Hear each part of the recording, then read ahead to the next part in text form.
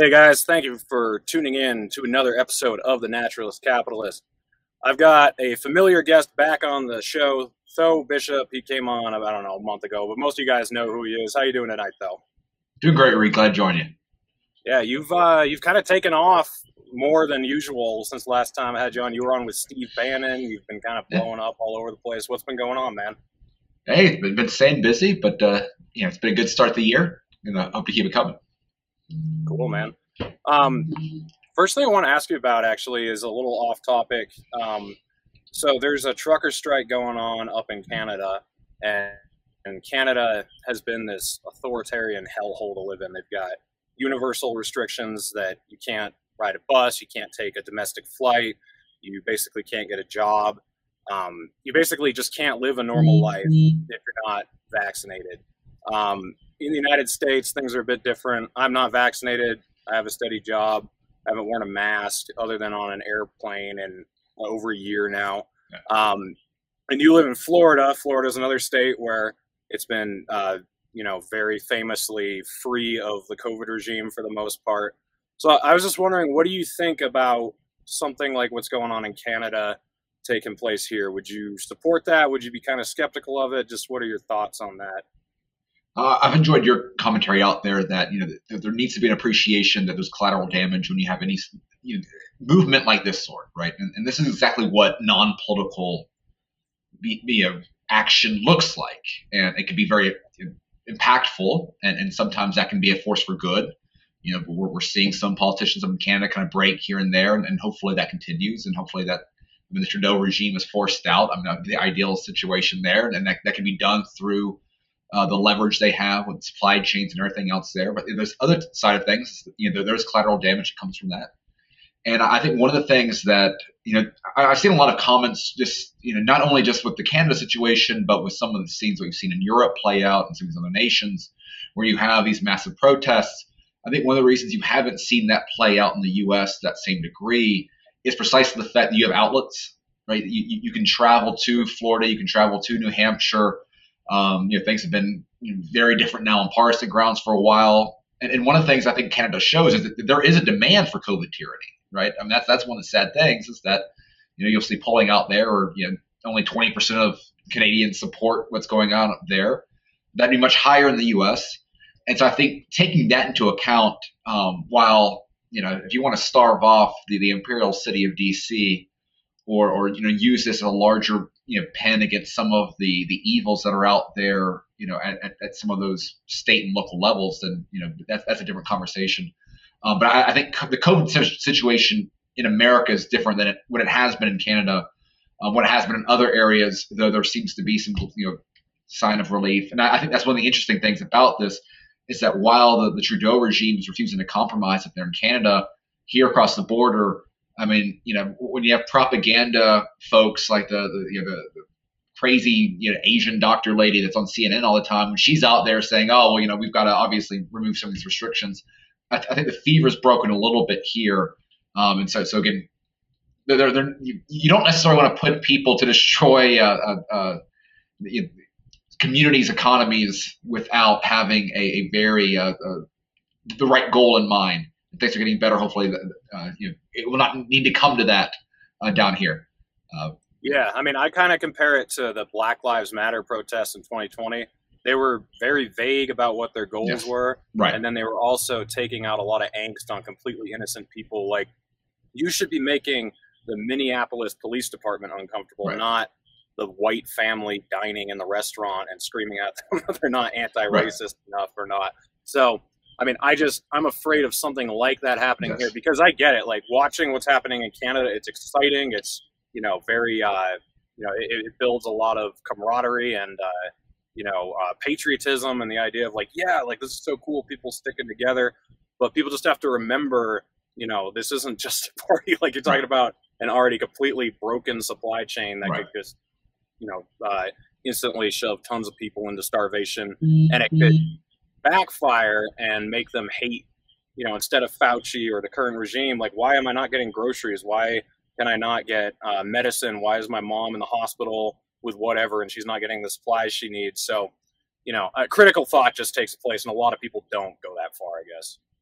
that thin line between self-righteousness and like nihilism, in terms of like you get so wrapped up and convinced of the righteousness of your cause, and like anything you do doesn't matter anymore at that point. And it's easy for that mob mentality to kind of for things that are started off with most just reasons.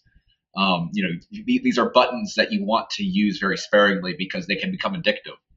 Right. And that is so again, I think Canada's very just. You can full support to them, but yes, expanding outside of that needs to be done very carefully. Yeah, totally agree.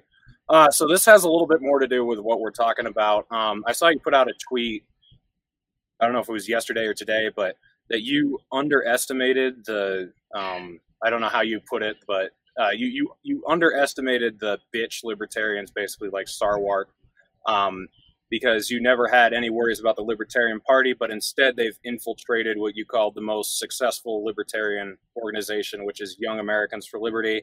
But Lauren Doherty became the executive director, and it seems like she's basically been purging kind of classic Ron Paul style libertarians, defending Liz Cheney, getting upset that people are trying to display any sort of affection for gun culture. So what's going on there? I'm not connected to Young Americans for Liberty, but I sure know a lot of people who are. So what's been going on the last few days?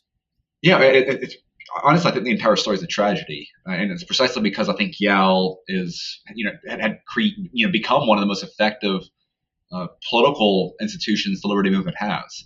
The success that they were having at electing state reps around the country. I know there is a free stater who was the Republican majority leader within the New Hampshire State House because of some of the efforts done in that state in particular. They were really building a bench full of very interesting, diehard Ron Paul style libertarians. And then when you had a change in leadership, I knew that once you kind of went from a Republican, someone who had a history of being a Republican, to a capital L libertarian, you're going to influence and have some changes in terms, particularly like cultural issues and things like that. That there was going to be a easy to predict a little bit of a distancing from Trumpism, and whereas YAL back in 2020, was doing events like Marjorie Taylor Greene. It was kind of easy to predict that, okay, well, if you have an LP executive director, that you're probably going to have less of that, right? Fine. What's interesting is that the term that I think applies here is regime libertarian. Right, that's what it was. Because ultimately, right, what's happening with YAL right now is that they are hiring talent to onboard this organization, an organization that was built started as Students for Ron Paul, that was built off of the effort of a nation of and multiple generations now of wonderful grassroots activists, people that wanted to dedicate their time doing events on campuses for educational purposes, knocking on doors for people they believed in. There's a lot of blood, sweat, and tears put in this organization to build it up to the point where it is, and to my the fact that you have a YAL now that had internal memos trying to censor criticisms of American military intervention overseas because we don't want to make it seem like we're criticizing us too much for these accidents that happen. We blow up a family in a car, right? Or we don't want to speak too poorly of Liz Cheney because we should actually be thanking her for standing up to this orange man bad. Or hey, don't you dare criticize Kamala Harris for being out of touch and dumb because she's a black woman and it doesn't look very good. If a bunch of libertarians are criticizing a black woman who is very dumb and unintelligent for being dumb and being dumb and evil, right? That's a sort of when you have that creeping into that organization, it's very unfortunate all around. And there's been people that have been let go within this process. There's still a lot of good people within the organization. I'm not trying to paint a broad brush here and say anyone that still has YAL in their title is a bad guy. Like you have a remnant that's trying to keep up with the original mission, but it seems from people that I know within the organization, the aggression that they've gone about trying to remake YAL in their own image, which is what they should do from their own perspective, right? If you're going to take over an organization like YAL, you can't you want to use it to your own purposes. You can't have people pushing a different message there. So it's a rational move. But it is unfortunate considering what Yao used to be and what it should be, given what people invested into it in the past. Yeah, what I find so ironic is I can understand like maybe thinking Marjorie Taylor Greene isn't libertarian enough or something, but then to go, criticize, hatred of Liz Cheney or regime change wars or criticism of Kamala Harris, that makes absolutely no sense. I mean, Marjorie Taylor Greene is much more of an ally than any of those people. Well, it's just frustrating because like the time that we have right now, like this is exactly where there's all this populist energy. And so you're taking this, what Yao had become very effective of was building a bench, right? Getting involved in winnable elections where we can get people that, we can get in our orbit a few times a year to hear our perspective of things. And you start building up talent from there. Anthony Sabatini is one of the guys running for Congress this year that I'm most excited about. He was a Yao endorsed sort of candidate here in Florida. It was a good product. It was a good pipeline of talent trying to navigate these waters, and it's just the problem is that energy, that platform there of organizing, conservative college kids in a way that's going to help, win elections. Like that infrastructure is going to be used for some purpose, right? The model is there. People are going to replicate it. There's people trying to replicate it. It's a shame, though, that an organization that should have been in a position to take advantage of that enthusiasm and those, that sort of dedication to a good ideological lens is going to be taken off the field here, and that's it's just a loss from the movement. Yeah. So I feel like this, this kind of encapsulates what we were talking about on Twitter, the idea of liberalism versus paleo-libertarianism. The strange things that some people who are more liberal libertarians are willing to compromise on, the optics of criticizing a black woman is worse than murdering children in the Middle East. So do you think that this is actually a root problem of liberalism? Is that where this comes from? Do you think there needs to be some conservatism within the culture of libertarianism, or this is what it naturally degrades to? Or would you just expand on that a little bit? Yeah. Well, first and foremost, I do want to give credit to that there is a type of left libertarian who is very anti-imperialist. They have their own virtues and they do their own thing. And I'm not necessarily trying to paint them in the same brush here. And that's again, someone in particular within the Lauren Doherty road. I think even the left libertarians would not see an ally there. But I think there is, though, this larger tendency where some of the issues that conservatives are railing against within their own movement, for example, within kind of right-wing intellectual circles, there's been a divide between, the David French group and of people that are recognized by being more they have a very secularist view of power, right? So their answer to the erosion of conservative cultural norms or institutions, things like that, the answer is, okay, well, we just have to convince more people. The answer is, we gotta affect the culture by itself in order to get people to be more along conservative lines, and they reject the idea of using the state as a mechanism of maintaining those sort of institutions. And I think within libertarian circles, you have this dynamic where it's not necessarily the use of the state per se, but there is a form of libertarianism that views all cultural views as equally relevant, or equally just. And its tolerance is kind of like the main goal there, right? Tolerance is the key organizing faction here, and therefore within your own property, within your own whatever, you might be able to do whatever you want, but the public square should be tolerant. Society should be tolerant of these various different views, and that can lead itself obviously with the militant stride where we've seen the sort of the rush to, okay, we've got to make sure that Eastern Ukraine is free from the tyranny of Orthodox Christian autocratic Russia, right? Right. And you have a lot of libertarians that'll fall on those grounds and along those lines. I think in general, though, what that sort of mindset within libertarian circles, that is an element there that was driving the paleo push within the 90s, that recognized that if you do not have a common source of kind of a broadly accepted moral foundation there, which was agreed upon as Christianity in particular, right? Even so, like Murray Rothbard, who was not a Christian himself in terms of belief in, Jesus Christ as the Savior, he recognized that it was the unique benefits of Christian culture that were important for that cultivated the Western traditions of liberalism that we have enjoyed, and so that if we want to enjoy liberalism in the true, in kind of the Lockean sense, that political sense, right? Liberalism as freedom from government for your own, within a certain moral standpoint, but freedom to act within there. If you create a cultural vacuum within that, you're going to have bad. You're going to end up with a liberty that can't sustain itself. And I think what's interesting is that,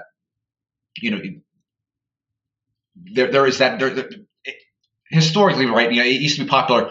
Libertarians would describe themselves as liberals within that classical sense, rather than and trying to distinguish itself from a modern sense. I think that there's even an issue within that classical sense of liberalism, to the degree that it was purely secular. You think like Thomas Jefferson carving out all of the miracles within the Jeffersonian Bible. I think that breakaway right there has created a lot of issues that have gone on to create the burdens that we have with modern liberalism that that I think need to be taken into account. And so the same way we're on the conservative side of things, you have this you have this rising post-liberal movement within their thought. I think that some of the reaction that we're seeing within libertarian circles today, call it post-libertarian, call it paleo-libertarian, call it whatever you will, I think a lot of that reflects that similar rejection of a style of secular liberalism that I think is interesting. And I have a bias in this argument. I find myself very much being sympathetic to the post-liberal argument within right circles. But I also freely admit, though, that there is that there is, I think, perhaps value in recognizing the different traditions here, even if you're not on that side, where I think it lends itself to a much more cohesive political alliance if you recognize more naturally the degree to which these ethical and cultural foundations matter more than perhaps our view on the state itself. And that kind of plays into some of the larger political stuff. So that's a long kind of rant there, but that's kind of the long thought process that I think was kind of playing out with some of those tweets. Yeah, sure. So I got a couple questions. One is, I find the modern liberals to be incredibly antithetical to the original, concept of liberalism. I mean, yeah.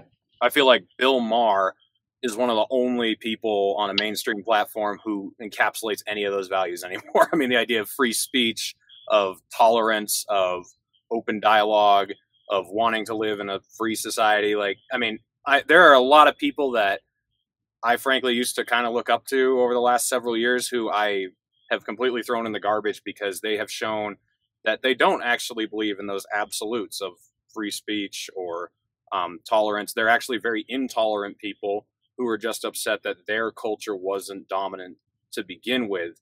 So do you think that that's just a natural regression of liberalism, that it's very hard to be a Bill Maher who actually stands for freedom of discourse between like abhorrent and ideas he disagrees with and ideas that he supports? Is it just natural that most liberals do want to rise to the top and then become very authoritarian in their mindset? I think there's a nature where I appreciate what Bill Maher is saying right now, and I appreciate points that Bill Maher has had in his career. I don't think that he's been a reliable ally, right, in general. I'm not suggesting that. I just think that yeah, there's free speech and Sure. And the reason I bring that up is I think there is definitely an aspect where, it's, once the water gets too hot, you have some people that sort of reacting to it. And it's kind of it's a self-preservation thing, because even though they have been okay to play this game of, imposing their cultural views, and really, I think ultimately, these are religious views, right? Even if they are not Christian, even if they're not theist, right? There is a religious element to anyone, to morality in general, right? And so to the degree to which, and Bill Maher, I think, is more thoughtful than your average guy. I think he probably has, even if we're all hypocrites in terms of here and there, I think he has, his own sort of thought out, generally sort of political views.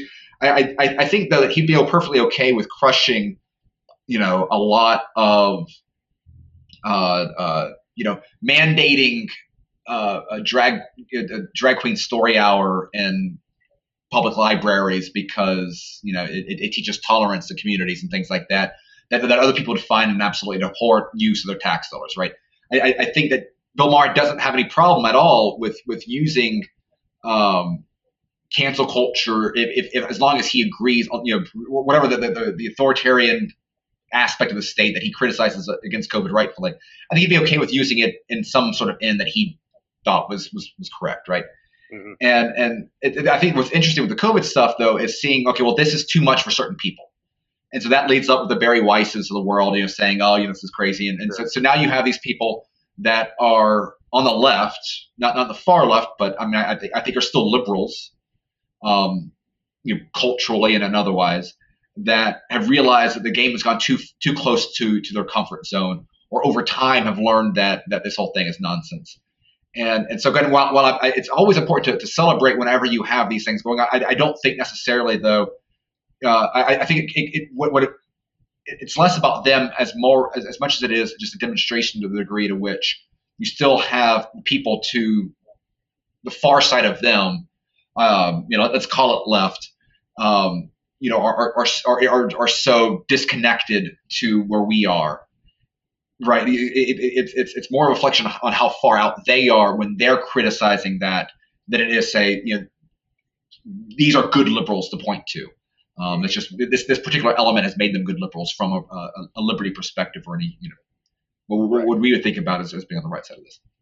Yeah, I mean, I agree with you. I mean, I was not suggesting that Bill Maher is necessarily an ally to libertarianism. He's just somebody who's always been willing to have, like, he had Milo Yiannopoulos on his show, had Ben Shapiro on his show.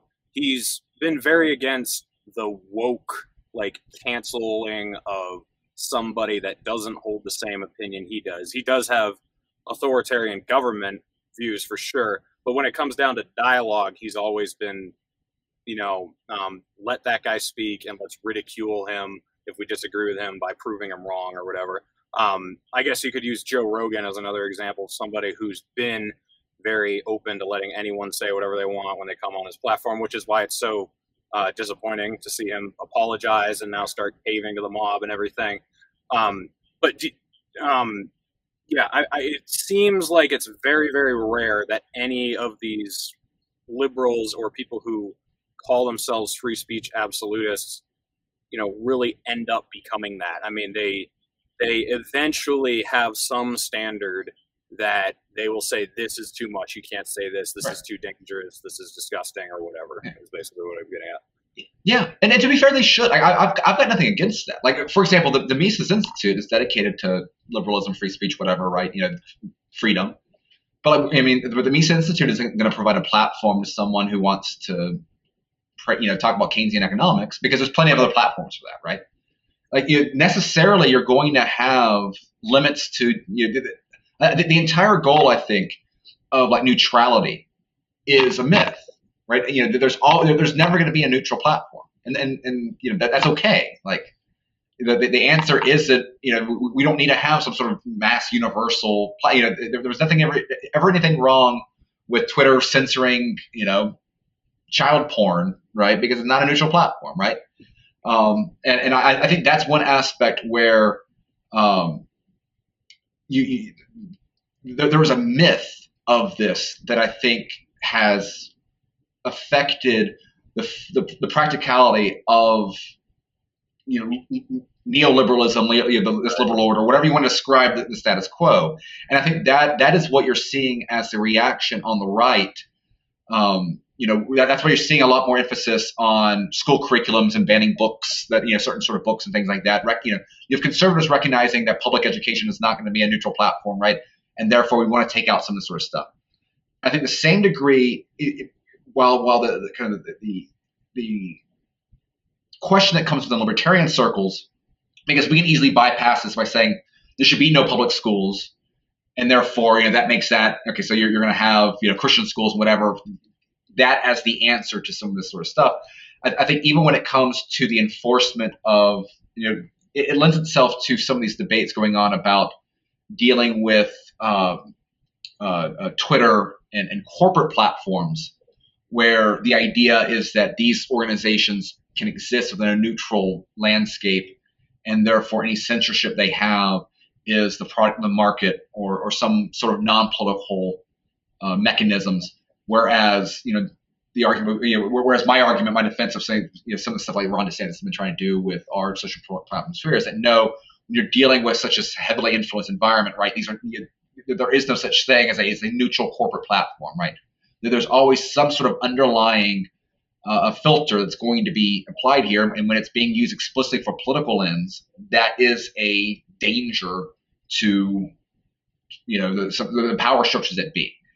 And I think that recognizing that the limits of what the marketplace of ideas really provides, either from the state level or from a corporate perspective, and downwards, these are some things that I think have been kind of there are parallels to the conversations that are happening on the right that need to happen in libertarian circles, and I think are trickling out that I think are significant.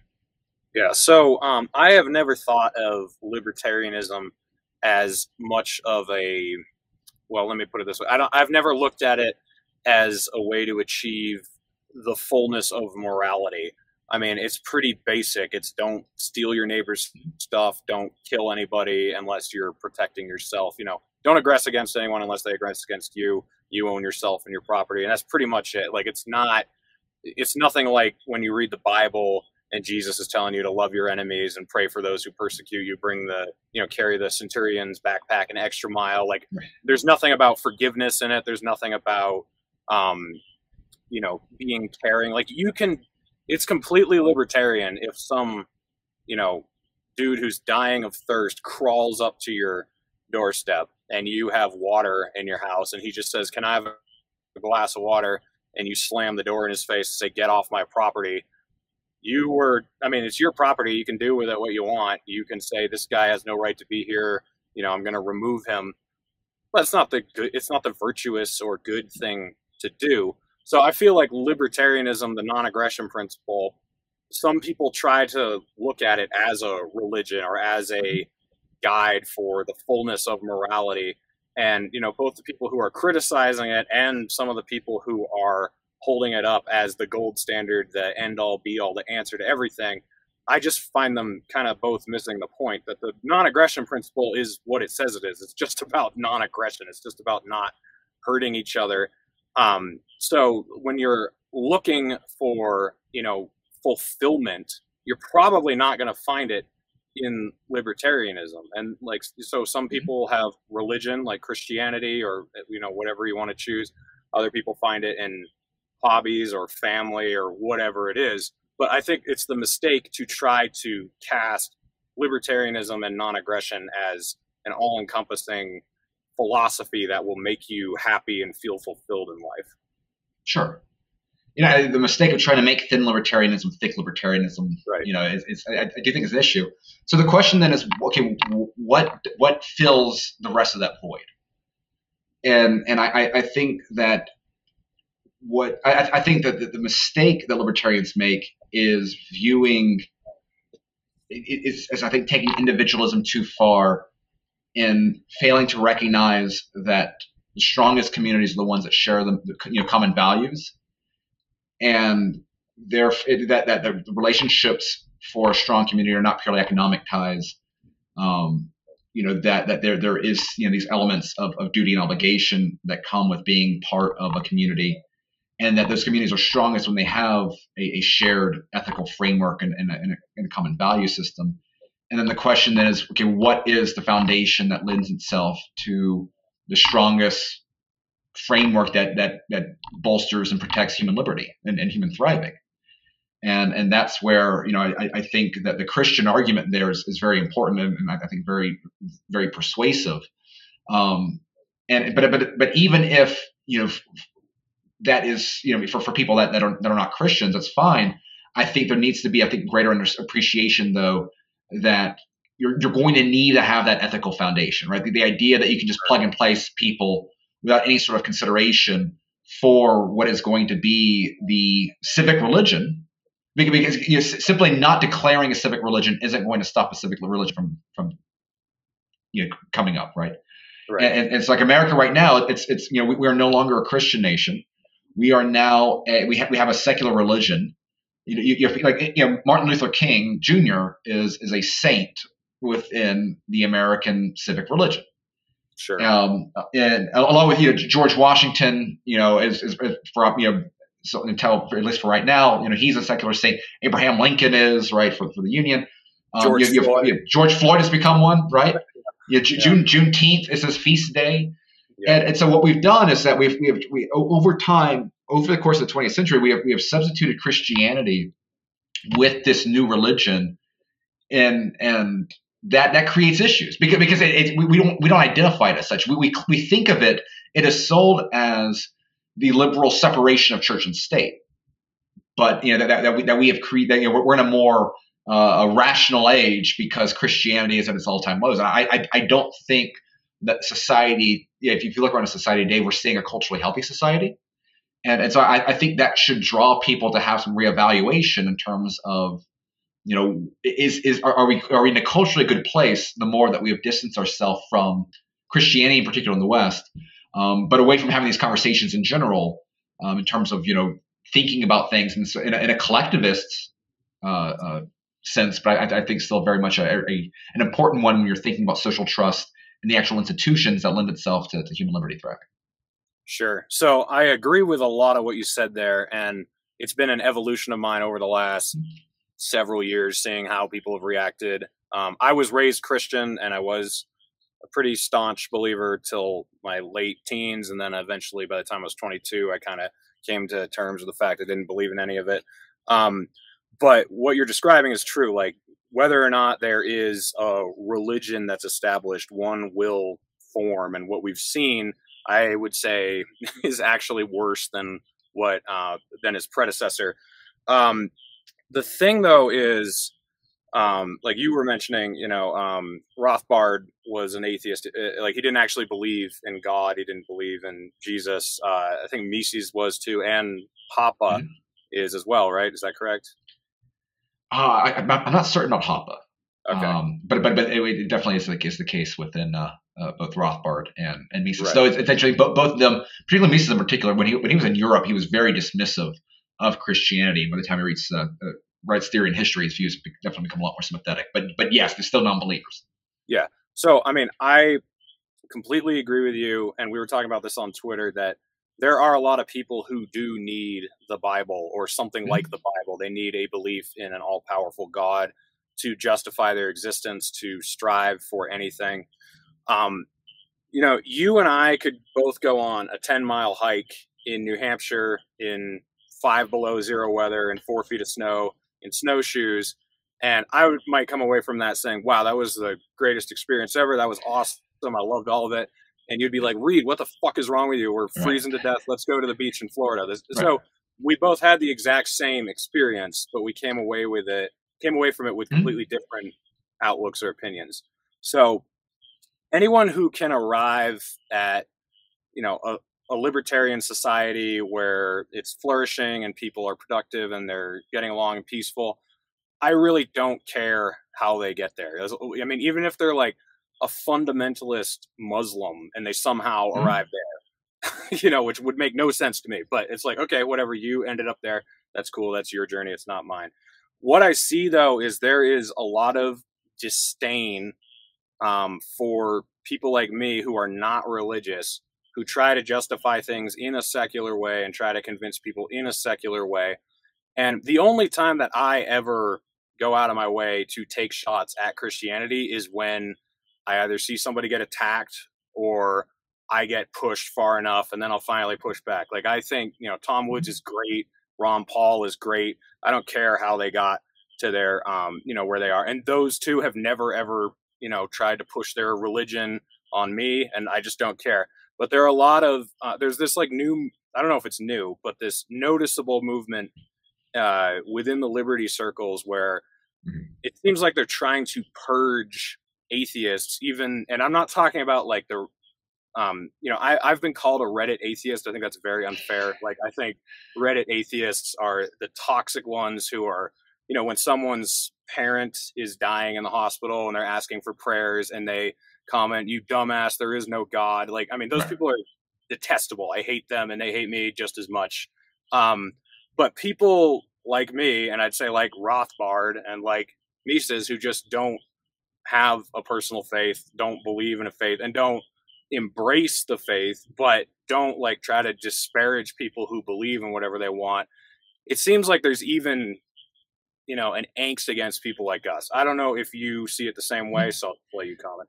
No, I think there is, and again, I think this is something that is reflected. I don't think it's something limited to the libertarian space. I think some of it is just is coming radiating off of some of the energies that are happening elsewhere. I think we're just in this very interesting, weird time where people are reevaluating all sorts of different aspects, and I think there's this broader reevaluation of materialism in general, and I think that is naturally lends itself to religious awakenings in all sorts of interesting ways. And I think that there becomes I think that there's a fundamental distrust of non-religious moral foundations. Mm-hmm. And I think that ultimately becomes a concern with if you are seeing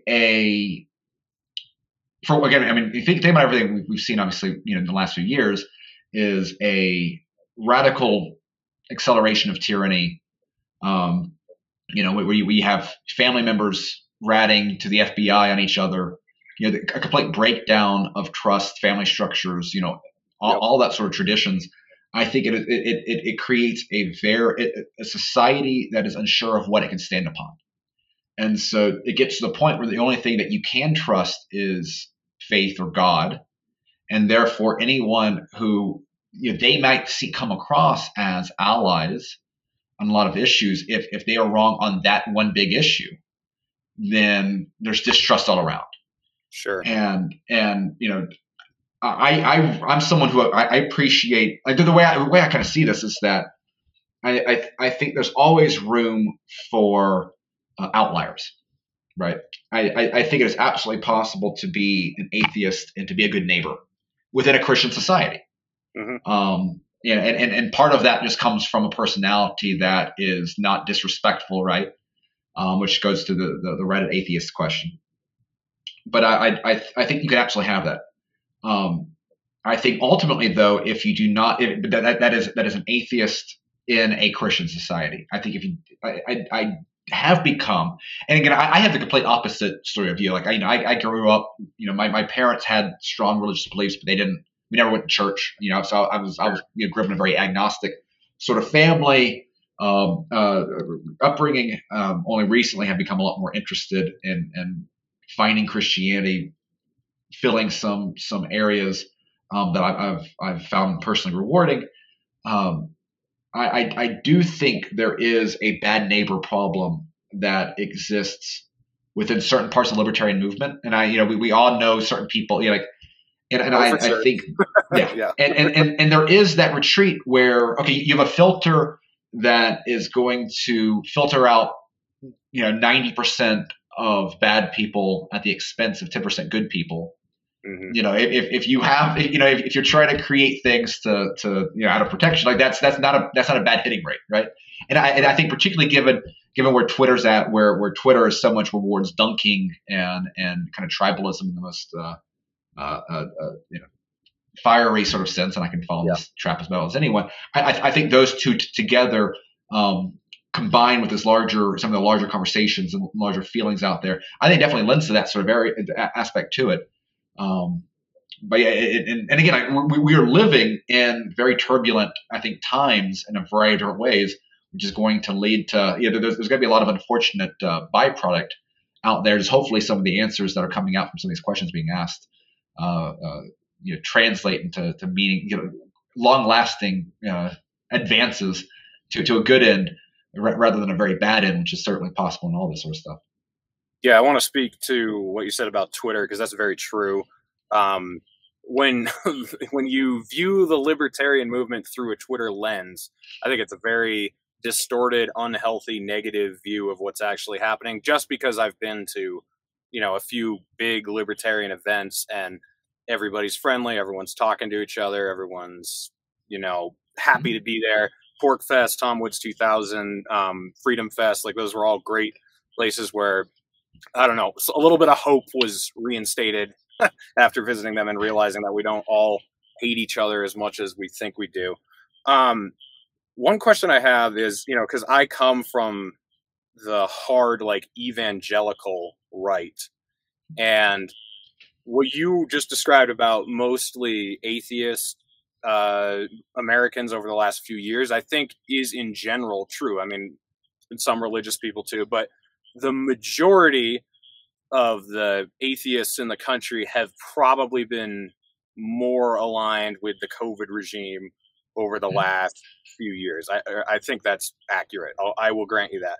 What I would say is the ultra religious movement that I came from in the early 2000s was probably more proportionally responsible for the rapid expansion of the state under George W. Bush. And I realized George W. Bush didn't have the same messages about foreign policy and probably immigration that the modern populist right does. But if you listen to him talk about Christianity, 20 years ago, it's very hard to discern. And I know, lots of people in my family, lots of close friends who just bought it hook, line, and sinker. And then we ended up with the war in Iraq, the war in Afghanistan, the Patriot Act. And then you had all sorts of cultural stuff like the Satanic Panic. And, if you read Harry Potter, you were a Satanist or whatever. So I'm just not convinced that Christianity actually is an antidote to tyranny. I don't think historically that's been proven. I think it can be. And it's interesting to see how it's used on both sides, because you have Christians in the early 2000s, like my parents, who, they were outliers in our family. They were the only ones against the war in Iraq. And we were protesting it on the side of the road in 2003 when I was a kid. And they were using Christian arguments against it. Yeah, 9/11 was bad, but why are we bombing kids in Iraq? That doesn't make any sense. You had Christians on both sides of the abolitionist movement, with slavery. You had Christians on both sides of the Vietnam War, so I'm just not convinced that it actually is this all-saving antidote that works. I mean, I think it can be, but depending on where you are on the timeline, it has certainly been weaponized in the opposite direction. And I'm not convinced that it's actually been more, more positive than negative. I mean, if you look at the Vietnam War, that's another great example where most of the Christians were probably in support of the Vietnam War. Most Christians have been in support of the war on drugs. Most Christians have been in support of a lot of policies that have just completely destroyed this country. So just like you were saying, Bill Maher, he seems like a great ally right now because he's speaking out against what's going on with the COVID regime. I look at it that way with Christians, this isn't an outside looking in thing. I was there. I grew up in a church that was very pro-Iraq war, grew up in a family that was mostly very pro-Iraq war, friends that were mostly pro-Iraq war, and they were not just casual Christians. They were, let's go to church on Sunday, prayer meeting Wednesday nights, read the whole Bible. This is real. You need to actually be sorry for your sins. It was the whole deal. So I don't know. I'll just let you respond. What do you think? I mean, it's definitely true that, Christian Americans been on the wrong side of a variety of things. I think that the 9/11 example was more about Americanism than Christianity.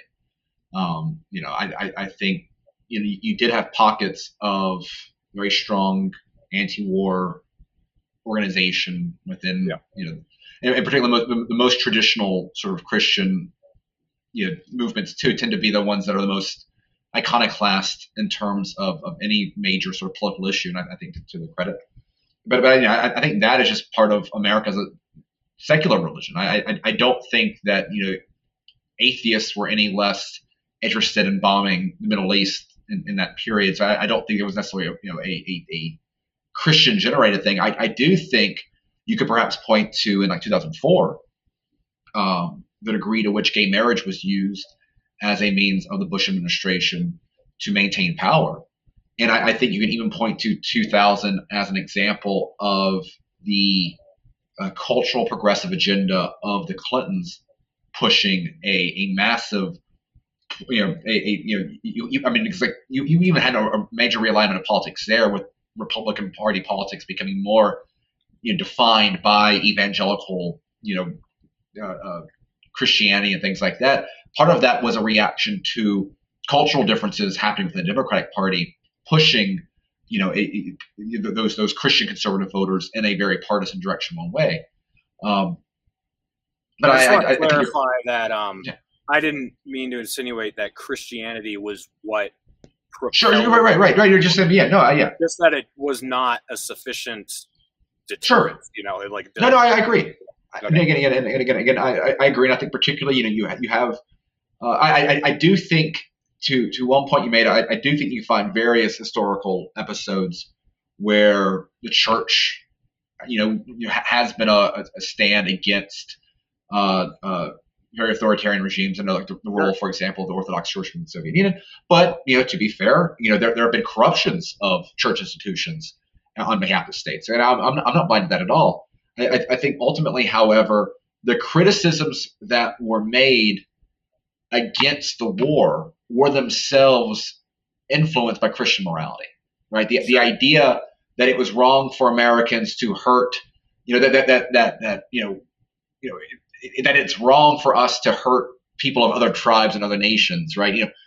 Those arguments themselves, used even by non-Christians against American foreign policy, have typically been ones that have been shaped by what the West has come to view as morality itself through that Christian lens. And I think this is one of those elements that is, if we're looking at the decay of the West right now, is that you have Western civilization, which was founded upon a very specific ethical foundation. I mean, the West was built by Christianity. It was Christendom. Like that was the operating processor there. And it has been with the degree of secularism that we've seen within the West, and not just in the U.S. and perhaps less in the U.S. and other areas, but just the West in general, and having it manifested itself as well with various, changes within how we define marriage. Some of those institutional sort of arguments that once upon, I was, a big pro-gay marriage guy during the Obama years, all that sort of stuff, right? I used to criticize Obama for not being pro-gay rights enough and things like that. I think, however, it is fair. I find myself looking back in hindsight, though, seeing the degree to which this neoliberal regime has redefined these institutions away from Christian definitions, and seeing what is the consequences of it. And as every day passes on, the more I find myself questioning the virtue of what has long been celebrated as a great victory for cultural liberalism and the growth of a secular, less oppressive state. I'm not sure if that has actually lended itself to a culture that is pro liberty. And I think the connection with like the COVID stuff is that necessarily, if you do not believe in the afterlife, like your time preference changes, right? I think there is this degree to which now there are plenty of non-supernatural, non-religious reasons to have that sense, right? If you have a child, right, you want to live, you create an example for your offspring to follow, right? That is a way of living beyond yourselves. But with this same, the same era of cultural liberalism, or whatever you want to call this modern age, right? They're going after natalism, right? They're going after the family. They're going, instead of having kids, have dogs, right? And I think that is, again, if we're looking for how do you define a decaying culture? I think there, you can pit a lot of. I think a lot of the arguments that I would have used to dismiss in the past as like slippery slope Christian theocratic arguments against obviously good changes to government. A lot of those arguments, in hindsight, seem less and less slippery, and again, I'm not necessarily quite to Gary North's level when it comes to these issues, but I'm saying that Gary North looks a lot better than he did 5 years ago, and that's kind of where I find myself. And again, the degree to which there's some parallels with other areas out there, I think it's just interesting that these are the conversations that are being held in other areas, not just the ghetto of libertarian Twitter, but in other different movements out there. Yeah. So the way I look at a lot of this is, I think there can be a lot of truth in something without it being absolutely true. And that's the way I look at the Bible. Like, I think that the Bible has a ton of wisdom in it, a ton of great ideas how to live in a virtuous society. I also think it has a lot of crazy stuff in it and some really bad ideas. But what I find a problem with people is they either need to embrace the entirety of something or just completely reject it. So, I mean, you see this a lot with libertarians, even. Like, some libertarians, when they're curious with the philosophy, they find one thing they don't like and they're like, nope, it's all trash. And it's like, well, hold on. Like, why would it all be trash? Just because you can't reconcile this one piece, why would you throw the baby out with the bathwater? So I think, when I hear people say we need Christian values, I don't necessarily disagree with the sentiment behind what they're saying. It's just the phrasing of the term. Like, I agree, we need a society that is more caring, that is more forgiving, that is more generous, that is, less vindictive, less hateful, less, wanting to control others. I think if everyone followed, I'd even say if everyone followed, like, love the Lord your God with all your heart, soul, and mind, and love your neighbor as yourself, we'd have no problems. Like, even though I don't believe in God, if people were trying to worship God and, remove their selfishness and really just try to live for his commands and other people, I think we would have a practically perfect world. I think there's just a chunk of people who don't believe that the same way. And I think that chunk of people is getting bigger, this is why I wouldn't consider myself a conservative, because I'm always looking, I look to the past for sure for examples, but I'm also looking forward, like what is actually going to work going forward. And I don't think like trying to indoctrinate people into Christianity is necessarily the right move. And especially when so many Christians are saying things like, if you don't believe in this philosophy, then you have no basis for believing in any absolutes. You have no basis for morality. You have no basis for individualism. Because if they tell people that, then they'll believe them. Then they'll say, okay, well, I guess I'm a communist because I don't believe in God or whatever. So I think there's, I'm not going to try to discourage Christian libertarians from reaching out to people in their own way. I've got good friends, Liam McCollum, Jacob Winograd, a bunch of people who do that. But I just think that, trying to exclude people who have a different approach is a mistake. And I just don't want to see that happen. I want to see, I care, you're talking about time preference with people who don't believe in God. You're 100% correct. That's why I do care so much about stuff. Cause I think this is all I got. I could be wrong, could be something else after this, but I don't know. So I care about what I can do to make this world better while I'm here, what I can do to make it better for people after me. If this was just a waiting room to the next life, I don't think I would care so much about it. That's just how I look at it. But I'm just hoping for a future where those two factions don't need to be split. So I don't know. Those are my thoughts. Yeah, no, and I appreciate that. I think at one point, I don't think that it is Christians judging. I don't think that the trend to nihilism or some of the destructive things that we're seeing culture within society is a backlash to Christians saying, well, if you don't believe in this, then you have no sense of morality, and then therefore you can be the Joker. I think that we have a culture that's subsidizing that behavior, that's pushing that idea. I think that it's interesting. There's a book called on leftism, written by a Austrian political theorist that was associated with the Institute, and he identifies Marquis de Sade as one of the most influential thinkers on the left. And like you look around society today, like Western society today, like it is very much a sadistic society. And I think there's a lot of value in there. And so I think that, it is not a backlash to Christianity that's feeding that. I think it is the removal of Christianity from society that is creating, that's pushing us to the environment we have right now.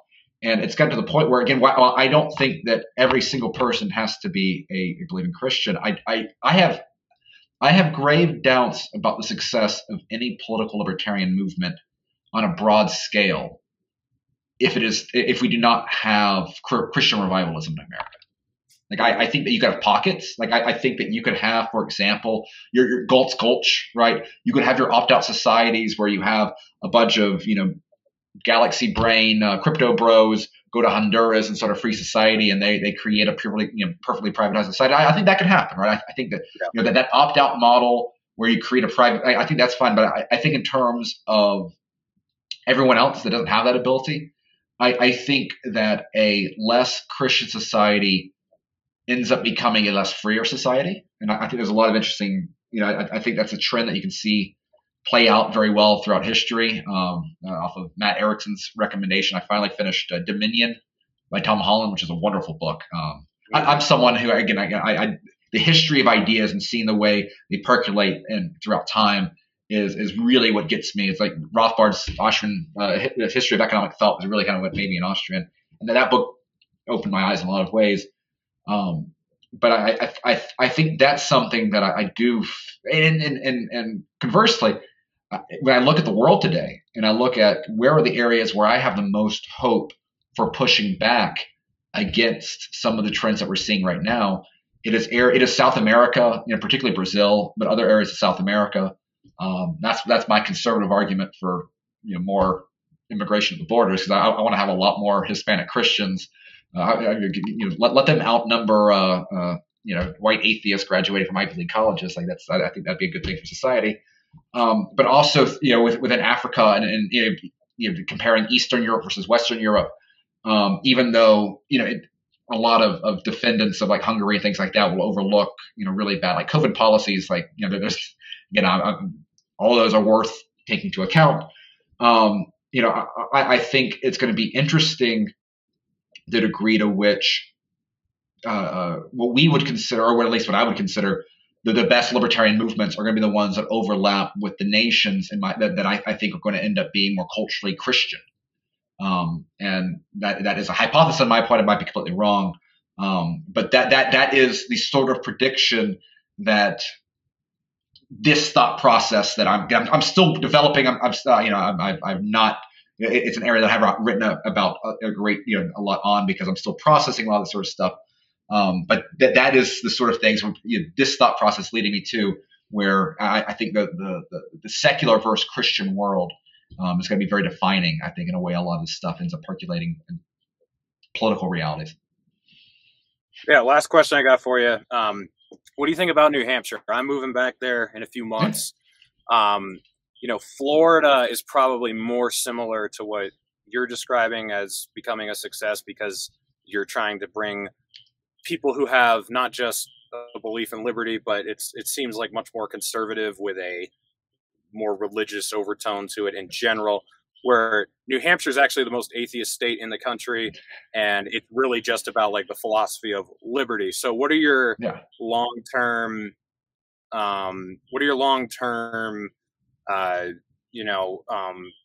assumptions of what's going to happen in New Hampshire versus Florida? Yeah. Ron DeSantis. I mean, like he brought prayer back to schools. Right. So I think it's great. It can also be meditation periods. I know, but right now they're pushing on legislation that would prevent public schools from talking about LGBTQ issues entirely. So I mean, there is a very strong push going on in the Florida government right now on these issues. The leftists are reacting as you would expect. But yes, particularly as someone who is looking at migration patterns, like I would be perfectly okay with if Florida's public education system ends up enforcing cultural views that are going to be keep out the people that will end up on the libs of TikTok Twitter page. I'd be quite happy with that. The contrast though with New Hampshire, I mean, again, I would love for New Hampshire to be the exception to prove wrong. There's a lot of great people in New Hampshire. The libertarian movement within New Hampshire is my favorite, I think, libertarian group out there. Like they make it work. And maybe there's something to be said about long-standing, small iconoclast communities in New England being where freedom really lies. I mean, we can go back to Rhode Island as some of the great resistance against all the early imperialism and tyranny of early America. So again, I would love if New Hampshire can continue on the path that it has been on, and continuing to be able to preserve itself as a free state. That'd be great. There has been political trends that I've found concerning over time. They've been much better after 2020. We'll see how they go going forward. But perhaps New Hampshire can be a state that has does not have a cultural void that the left is able to fill, but perhaps a aggressively pro-liberty cultural foundation that can fill that void that Christianity otherwise does within a society. I think that there is a lot of virtue that you can find within various ethical frameworks brought about by secular libertarians, and if that can really play that role, and more power to you. I would love to have my doubts be proven wrong, and I am glad that there is both New Hampshire and Florida out there, so that people can locate depending on whether they like to go snow hiking in the mountains or enjoy the beaches down here. But the freedom to choose is not a bad thing overall. Yeah, man, I'm very interested to see long term how both of our states end up turning out. Well, the key is keeping these states on the trajectory that they are right now, rather than have them become some sort of homogenous blob like the rest of lesser America. Absolutely, yeah. We're in the I guess Maine is basically an extension of New Hampshire, though. There's no people there. It's just moose and like a couple people. So we got us on the two corners of the East Coast of the country. So it'll be interesting. Well, thanks for joining me again, Theo. I always like talking with you. You have become probably my favorite Twitter follow, even though we disagree on some stuff. I just can't stress how much I love that you are never passive aggressive. You're never subtweeting. You will always call out exactly who you intend on speaking to. You'll quote tweet whoever you're arguing with. You are unabashedly bold with what you believe, and you're not afraid to talk about it. And then you're also not afraid to come and talk on the show. We need more people like you. So thank you, Theo. Well, I appreciate you reading. Again, I'm excited to see that you just keep blowing up, and great job on Kennedy. Thanks, man. By the way, I just got your Twitter in here. Is there anywhere else you want anyone to follow you?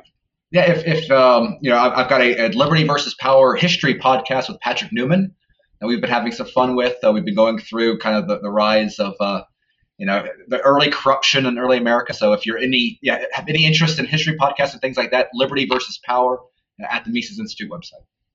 All right. Thanks, though. We'll do it again. Great.